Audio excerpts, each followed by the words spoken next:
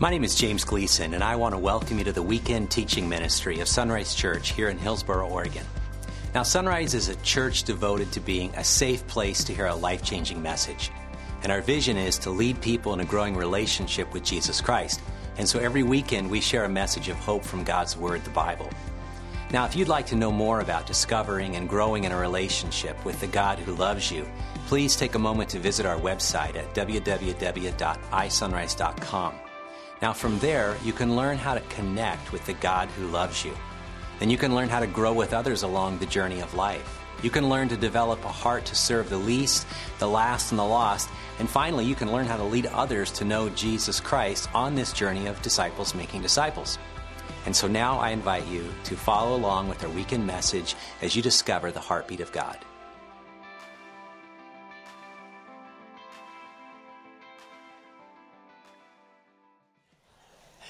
You and I live in a nonstop world. We are bombarded by media every day, and we carry it around with us in our pockets. There's this incessant demand for our attention and rapid response. I mean, it is easy to feel the weight of the world because information travels within seconds. All we have to do is get a notification on our smartphone and we know that there was a tsunami or an earthquake or a political uprising, or Portland was all over the national news yesterday because of just what Portland does, keeping it weird, right? And people know about everything. And all you have to do is get this little bing notification and it's time to update your status. It's time to like or reply or argue with someone about your post, right? We're in this world that I think is great and incredibly creative, but the pressing demands of always being on is a challenge when you want to actually turn off, when you want to stop, when you want to slow down. So many people are so caught up in this instant on world and this instant recognition, this instant response and reply, that you feel this gap, you feel this hole in your heart, this hole in your identity, actually, when you decide to turn off your smartphone or all your devices and disconnect for even a couple hours. Some of us can't even handle that. And God, as we saw last week, invites us to do it once a week for 24 hours. And God invites us to a rest, a Sabbath rest. And so we're looking at this idea of Sabbath, and we started at the very beginning of the Bible when God creates everything. And God, it says, created everything in 6 days, and he said it was all good, and then he creates Adam and Eve, and it's very good. And then here's what we see in Genesis chapter 2. So the creation of the heavens and the earth and everything in them was completed. So God makes everything in 6 days. It's there. It's done. It's not just good. It's very good. It's done. But on the seventh day, it says God had finished his work of creation, so he rested from all his work. And God blessed the seventh day and declared it holy, because it was the day when he rested from all his work of creation. Now, the word Sabbath doesn't show up here, but the idea does in a couple ways. In fact, something we'll see as we look at this series for these weeks to come is that there are two key words that keep popping up in all of the texts we'll look at. And one, it's the idea of cease or rest, and the idea of holy, because that's what keeps coming back. First of all, we see this. God says that it's a day of rest, and it does mean to cease, to desist, to stop, pause, or rest. It just means come to a full and complete stop. I was reading last week that people online are struggling with the period, the full stop, because it appears rude. Because if you don't add an exclamation or an emoji, and you just put a period at the end of your sentence, people think you're upset and mad. See, they haven't been to school to learn grammar. Okay, even if you spell all your words out completely, put commas, punctuation, if you put a full stop at the end of your sentence, people think you're rude, okay? God says, okay, I guess I'm going to be rude, and I'm going to tell you to put a full stop to your week, okay? Because it's the best thing for you. It's the exclamation point. It's the emoji, the smile, the thumbs up that says, this is worth stopping for. And God says that he did everything, and which seems pretty awesome if you ask me, everything he did, and he rested. I like work just like the next person. I love to work hard, and after a long day of working hard, it feels good to rest. Or if you have a day off and you say, hey, it's time to take a nap. If you get one of those about once a week, usually Sunday afternoons, I get one of those, and it's like, that's a nice thing just to kind of crash and, put the earplugs in and forget, everything else is going on and just stop. That's the idea of rest. But as we saw last week, simply defined, rest is the opposite of work. So whatever you do that constitutes work, just don't do that. Do the opposite. And it's varied for different people because some of us, the idea, my wife and I went for a run yesterday, that's not work, that's rest, okay? And for some of you, that's not even work, that's death. That's okay, you don't have to do that. Do something else. We don't run quickly because that would be death to us.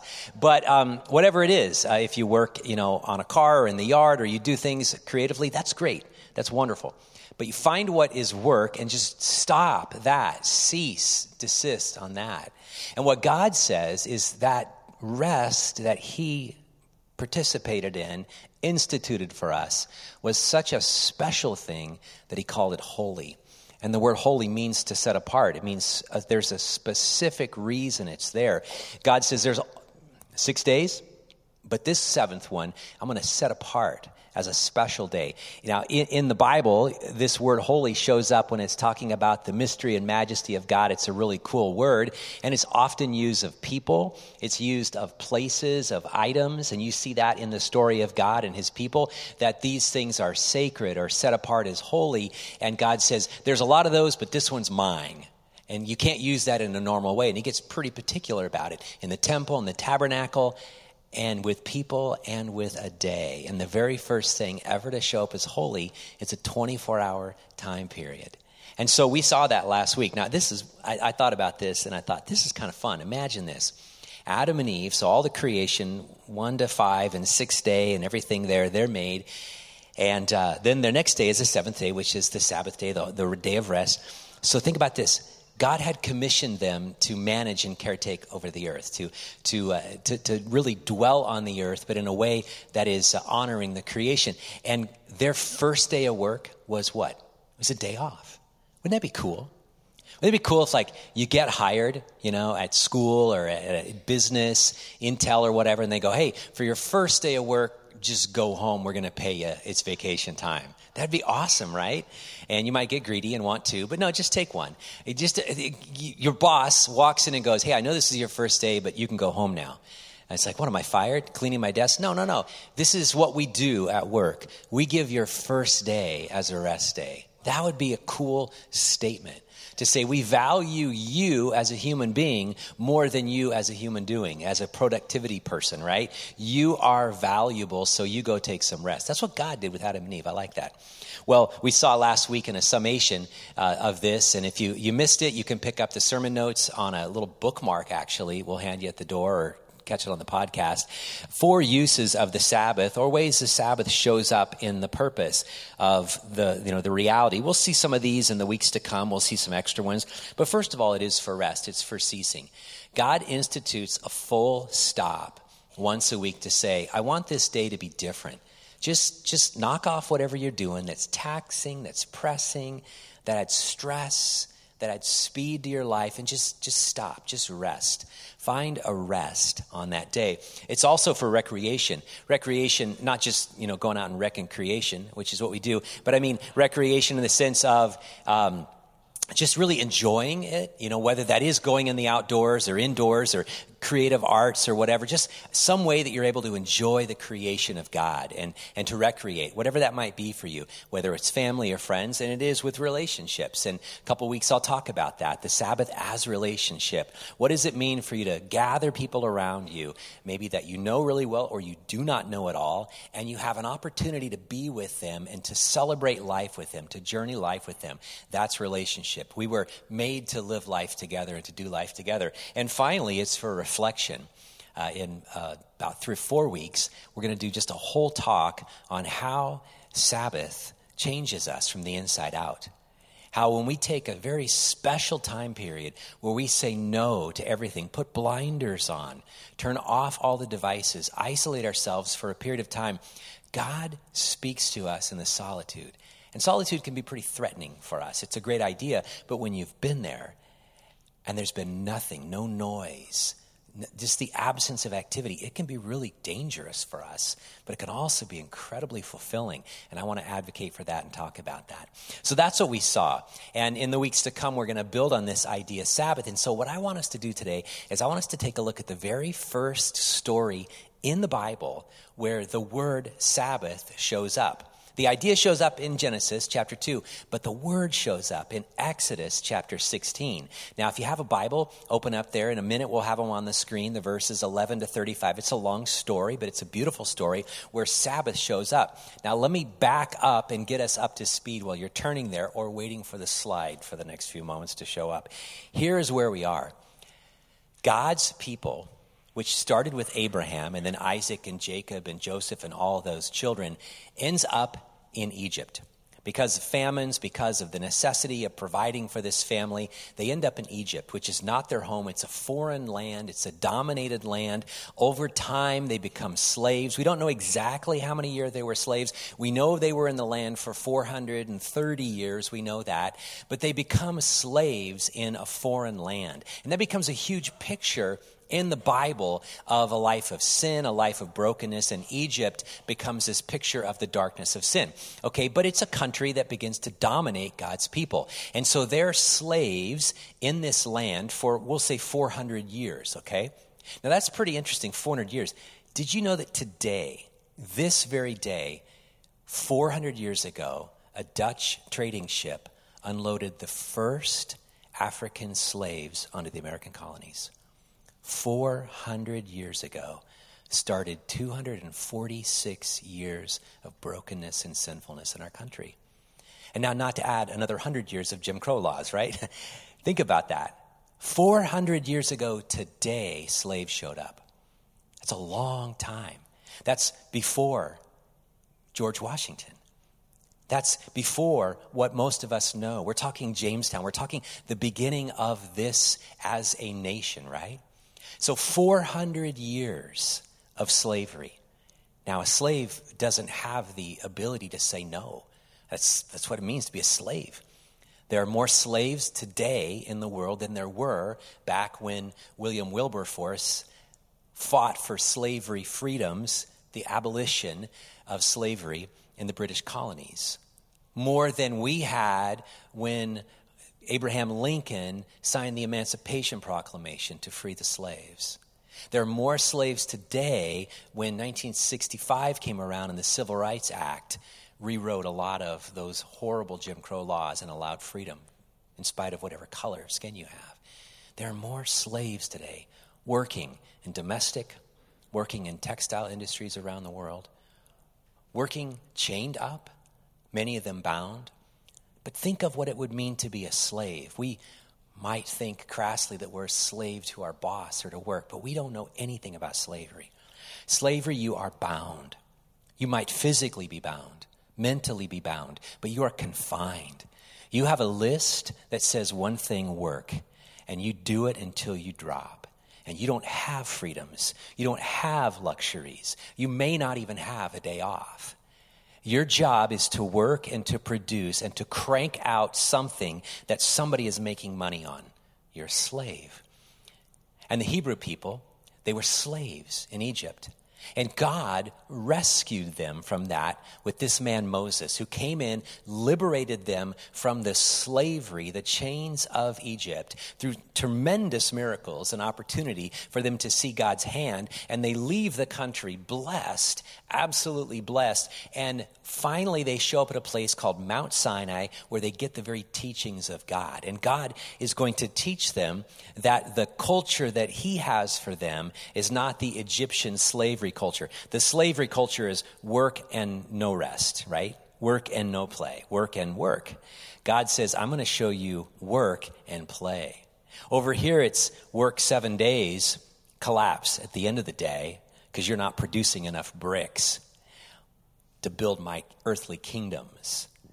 But over here, you're going to work 6 days and you're going to play one day.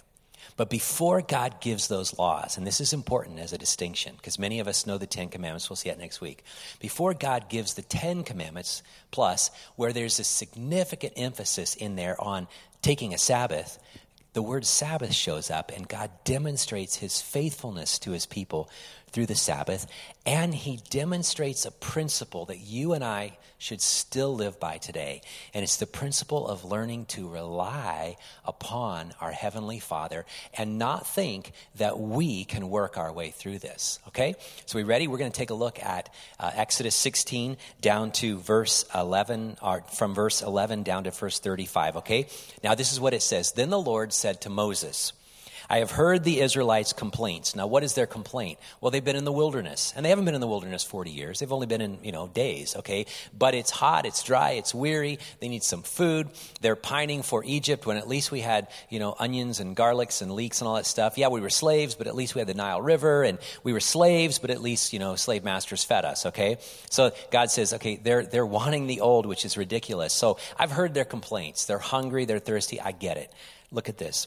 He says, now tell them, in the evening you will have meat to eat. So the quail are going to come through, okay? This happens a couple times. This is a good time. And in the morning you will have all the bread you want. So bread and meat.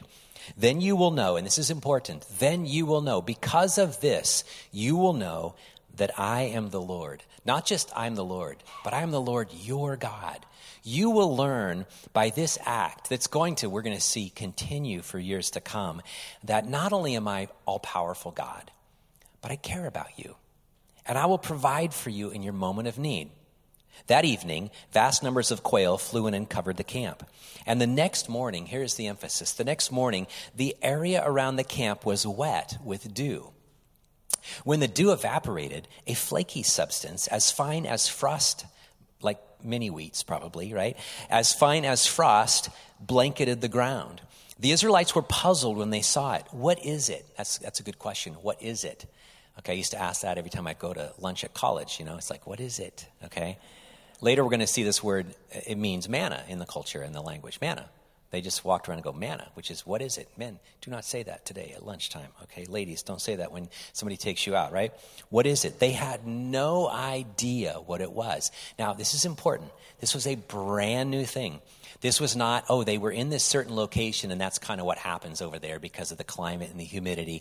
No, this was a unique thing. This was a God-provided substance. This is different, though, and they don't know what it is. They've never seen this before. What is it? Okay. Moses told them, it is the food the Lord has given you to eat. They walk out and they go, okay, the dew's evaporating, but what's all this flaky stuff on the ground? And Moses says, well, you asked, right? You cried out, and God showed up, all right? He gave you quail, but now he's giving you bread. Now, there's this really cool passage in Psalm 78. It's not on the screen, but I just want to read it to you. It says, God commanded the skies to open. He opened the doors of heaven. What a picture, right? He rained down manna. What is it? Manna for them to eat. Now, it says, and he gave them the bread from heaven. Now, think about that for just a minute. They cry out. You've done that, right? God, I need your help. God, I'm struggling at school. God, I'm struggling in this relationship. I'm struggling at work. God, I don't have provision. There's not enough money at the end of the month, right? There's too much month. I need more money to make it, right? I don't have enough. There's not enough in the paycheck. There's not enough in the Social Security. There's not enough in the retirement. I'm not making enough. I'm working 2 jobs and it's not enough. God hears your cry. He heard their cry, and he provided for them, and he will provide for you. You might look at it and go, but that's not how I wanted it provided. That's okay. It's manna. It's what is it, okay? It's different. It's food from heaven, not food from your own ingenuity, your own resources. This is a special food. This is a special provision. It's directly from heaven. The doors of heaven have opened up. We talk about that, right? Or the windows of heaven. God wants to pour down. He wants to rain down provision. If you cry out to him, if you put your trust in him. And he did it with this group of people, this group of former slaves that are going to learn how to be free by giving them bread. He says, these are the Lord's instructions. Each household should gather as much as it needs. Now, this is interesting. Gather as much as you need. All right, just gather it. Pick up 2 quarts for each person in your tent. That obviously was as much as they need. This right here, these are 2 quarts right here. Thank you, Polly Brooks, for giving me the curd jars. And I have filled it with my daily bread. This is my manna. This is oatmeal. This just happens to be organic because I was at Winco last night and picked the wrong stuff, not the cheap stuff that my wife gets. I thought we'll get some good stuff for sunrise, right? This is oatmeal.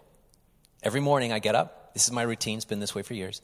I get my half-cup scooper, put that in there, half cup of water, microwave it 60 seconds, comes out, put a little light brown sugar, which they did not have, and blueberries, frozen blueberries right there, mix it up. This is my daily bread. This is my manna. Now, this is pretty cool. This is a visual representation of what every person received every day. And we're going to see this for 40 years. This was all they needed, right? Now, there are no greens in there. I don't know where the protein came from. I don't know if you could cut it with a fork. I don't know if you could put some A1 sauce on it. I'm not too sure about that, or soy sauce. But this is a visual representation of 2 quarts. This is how much God said this is what you need. And so they went out that morning and they gathered it. So the people of Israel did as they were told. Some gathered a lot, some only a little. But when they measured it out, it's interesting, no matter how big their eyes and hands were, when it all measured out, it was the same. They had just as they needed. Those who gathered a lot had nothing left over, and those who gathered a little only had enough. Each family had just what it needed. Now, this is important for us, my friends, what they needed. We are not a nation of need. We think so. We're a nation of greed. We're a nation of more is enough, which is never enough, right? So here they cry out to God. They say, God, we need daily food. We need manna. We're going to starve out here. We're going to die out here. We're just going to walk in the heat of the desert and not make it. Thanks for setting us free from slavery, but I need more than that. I need daily provision. And God says, okay, every day you just wake up and open your tent, and it's going to be right in front of you. All you have to do is just pick it up, and this is what you will have. Just enough. No more. It's not about hoarding. It's not about taking more than your fair share. It's exactly enough. I believe that's what God wants to do for you and for me. Provide just enough to satisfy our needs. But our culture, our consumeristic world that we live in is not content with that, right? And I'll say this, and I know this is not across the board. I know some of you are in special circumstances, but let's just be honest, my friends. Even at the poverty level in the United States, we are still wealthier than the majority of the world. We really are. It may not feel like that. I get it. Washington County, outrageous home prices. I get it. The price of milk goes up. The price of avocados. Have you seen avocados? I can't have guacamole anymore, right? It's unbelievable. $2, right? It's like, this is crazy, right? We'll go, oh, God, but I don't need it.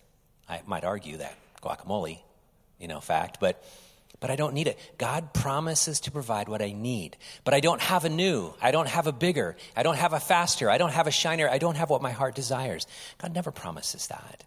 He promises to provide what we need. And in this 2-quart picture right here, God says, this is what you need, and that is what I will provide. I don't know how many calories that was. I don't know how it all worked out, in the food pyramid. I just don't know. I don't know what it tasted like, right? Well, the Bible says, but it's a little mysterious. But this was their daily food. God says, I promise in your moment of need to provide everything you need. Then Moses told them, don't keep any of it until morning. But some of them didn't listen, and kept some of it until morning. But by then it was full of maggots and had a terrible smell. Moses was very angry with them. Now, that's a personal thing. I'm just going to slide over into a pastoral moment, by the way. This is not the actual understanding of the text, but it's a really good, extra understanding as far as application. Don't live on yesterday's bread, my friends. Just today, God's going to provide enough. And if you do not get up in the morning and open your tent, as it were, and find God's refreshment, you're going to live on yesterday's blessing or last week's or a year ago's. I encourage everybody to get up every morning, read the Bible, spend some time in prayer. Ask for the prayer lists. We'll email those to you. Find a way to pray for your church family. Read through the Bible. Read through Psalms or Proverbs every month. Find a reading plan. We've done that for years. I've done it for years. Just find a text and start reading it so that God will nourish you personally. I'm glad you come to Sunrise. I'm glad you hear messages, but it is not my job to read your Bible. In fact, let me ask you, whose job is it to read your Bible for you? Exactly, it's yours. Whose job is it to pray your prayers? Right?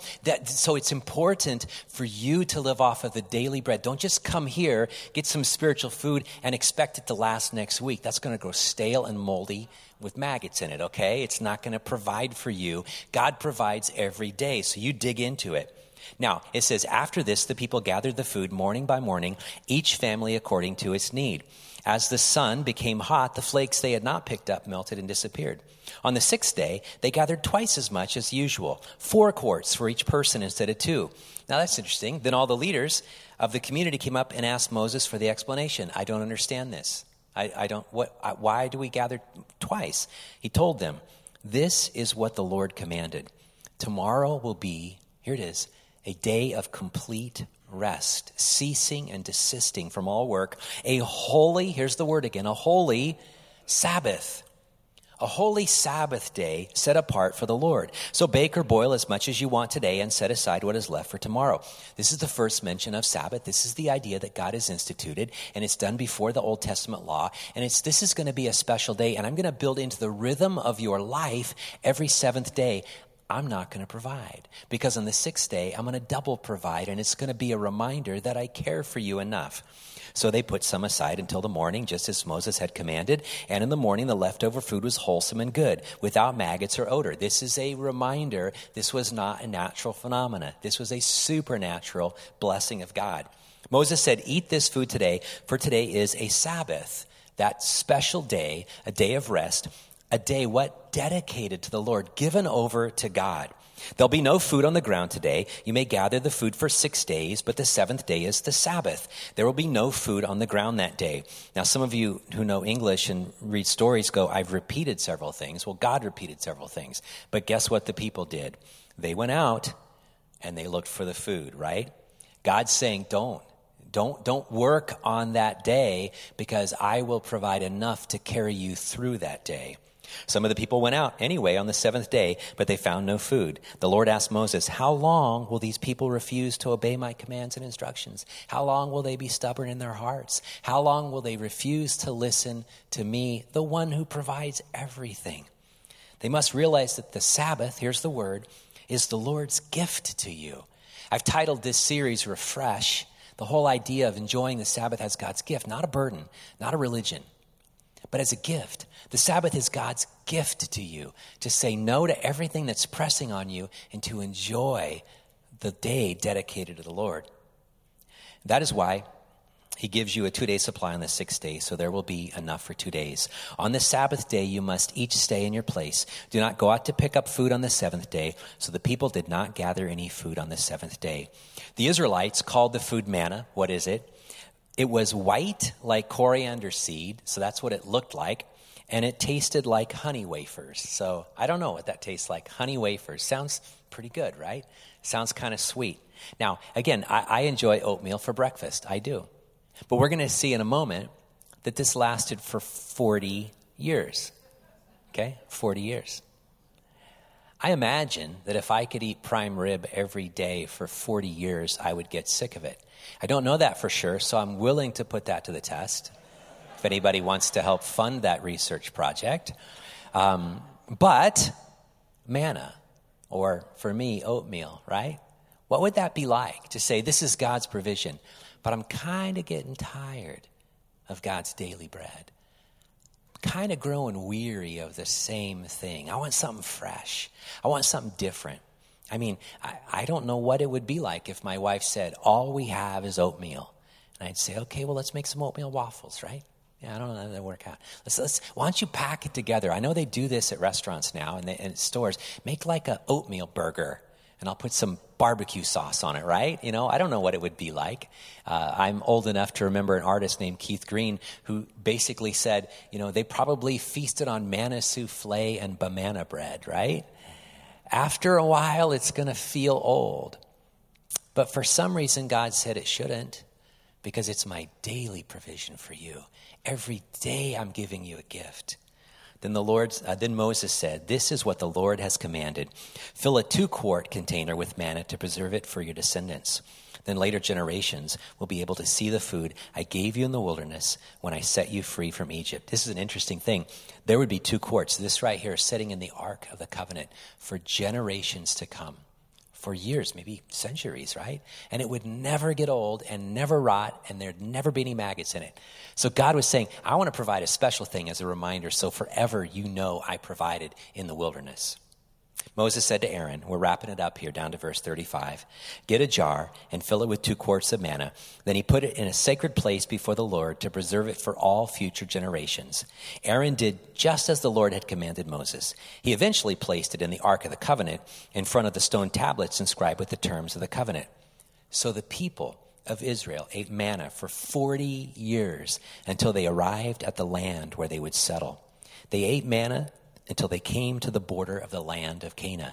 Now, if you journey in the Bible to see the story, it's pretty awesome, because the day they show up, before they go into Jericho, before they conquer the land and enjoy all the land that was promised to them, a land flowing with milk and honey, they enjoy this. But when they show up, there's no more manna.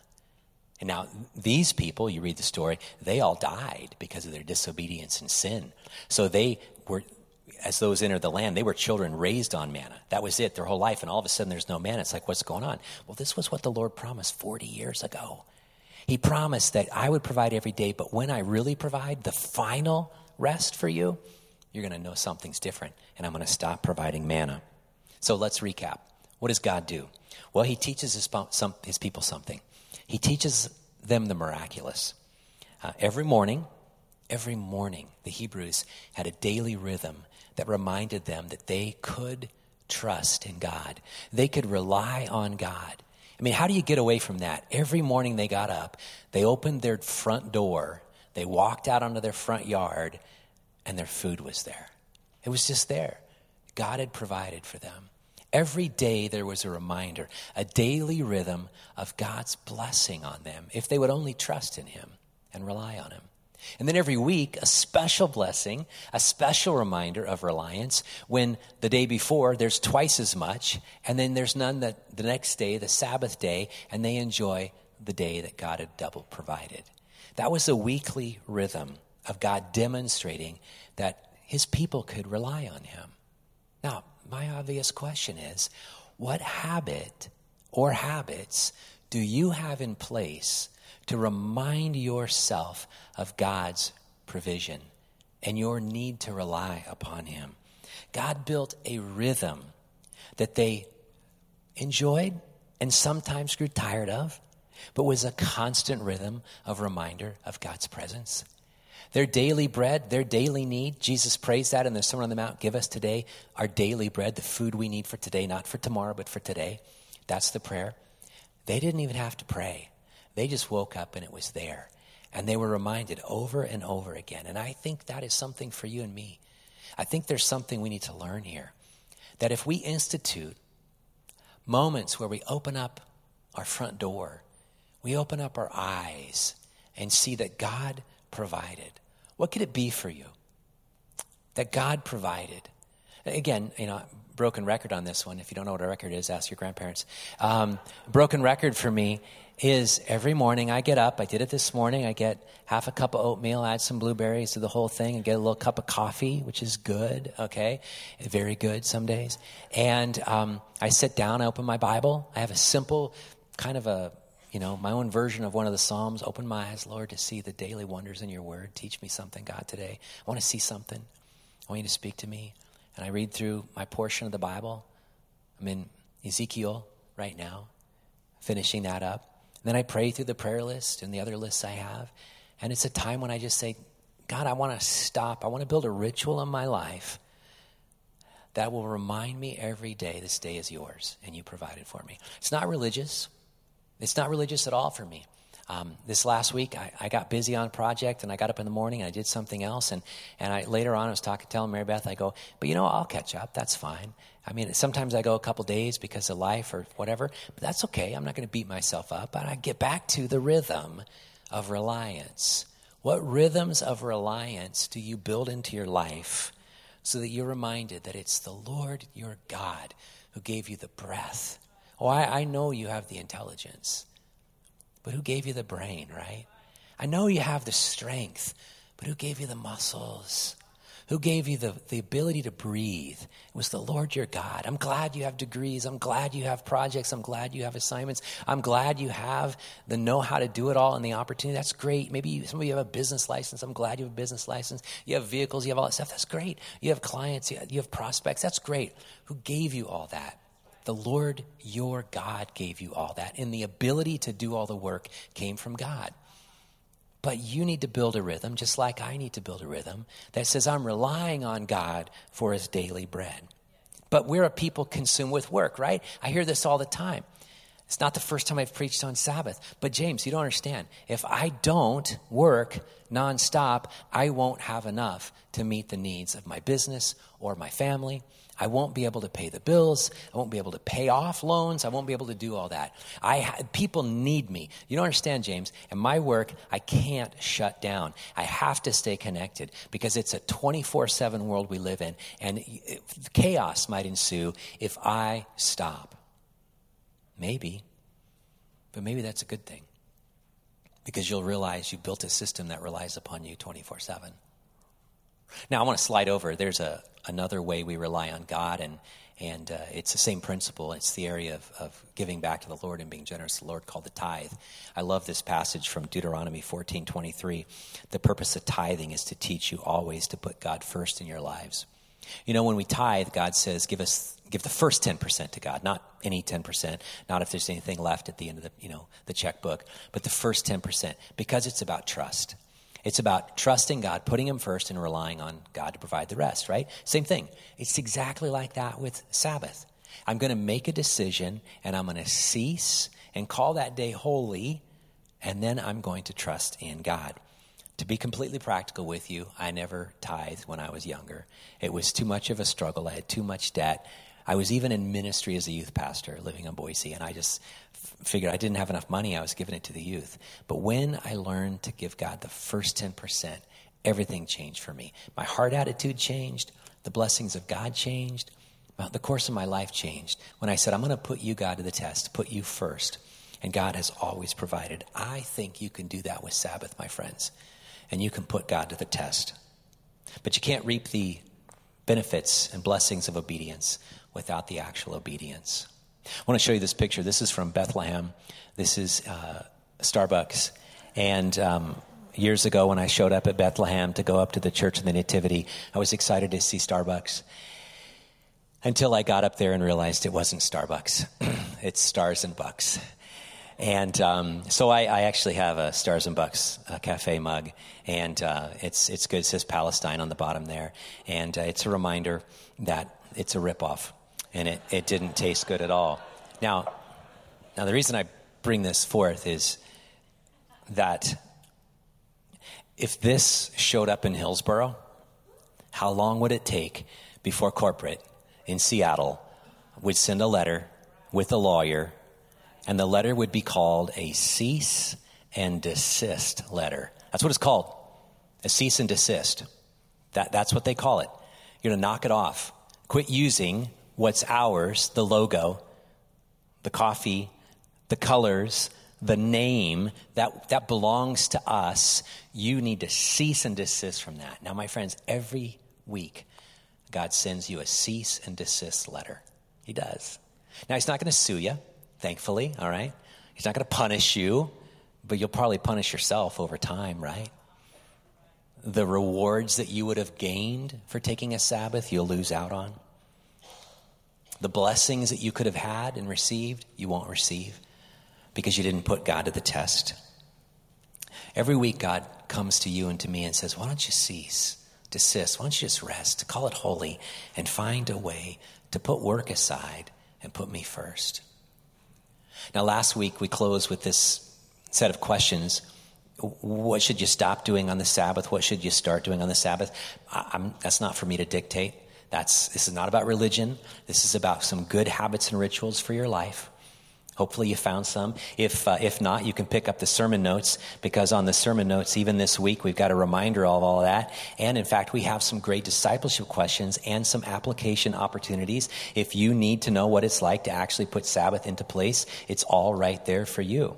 But I want to close with a prayer as a reminder of our alliance, because I think that's the hard issue for many of us, is that we have been taught by our culture to rely on ourselves or to rely on other people. And although God's blessed us with that, we should ultimately be relying on our Heavenly Father for our daily bread. Would you pray with me? Father, as Jesus prayed and demonstrated on that Lord's Prayer, give us today our daily bread. And when you do that, God, cause us never to think that we created the bread, that we worked for the bread, that we earned the bread, that we deserved the bread. But to realize the bread is a gift. The bread is a blessing. The bread is an opportunity. It's a picture of when we rely on you, you care for us. And we're talking about more than bread. We're talking about money, dough. We're talking about the ability to do what we do, Father, the provision of just enough, just what we need. God, work in our heart.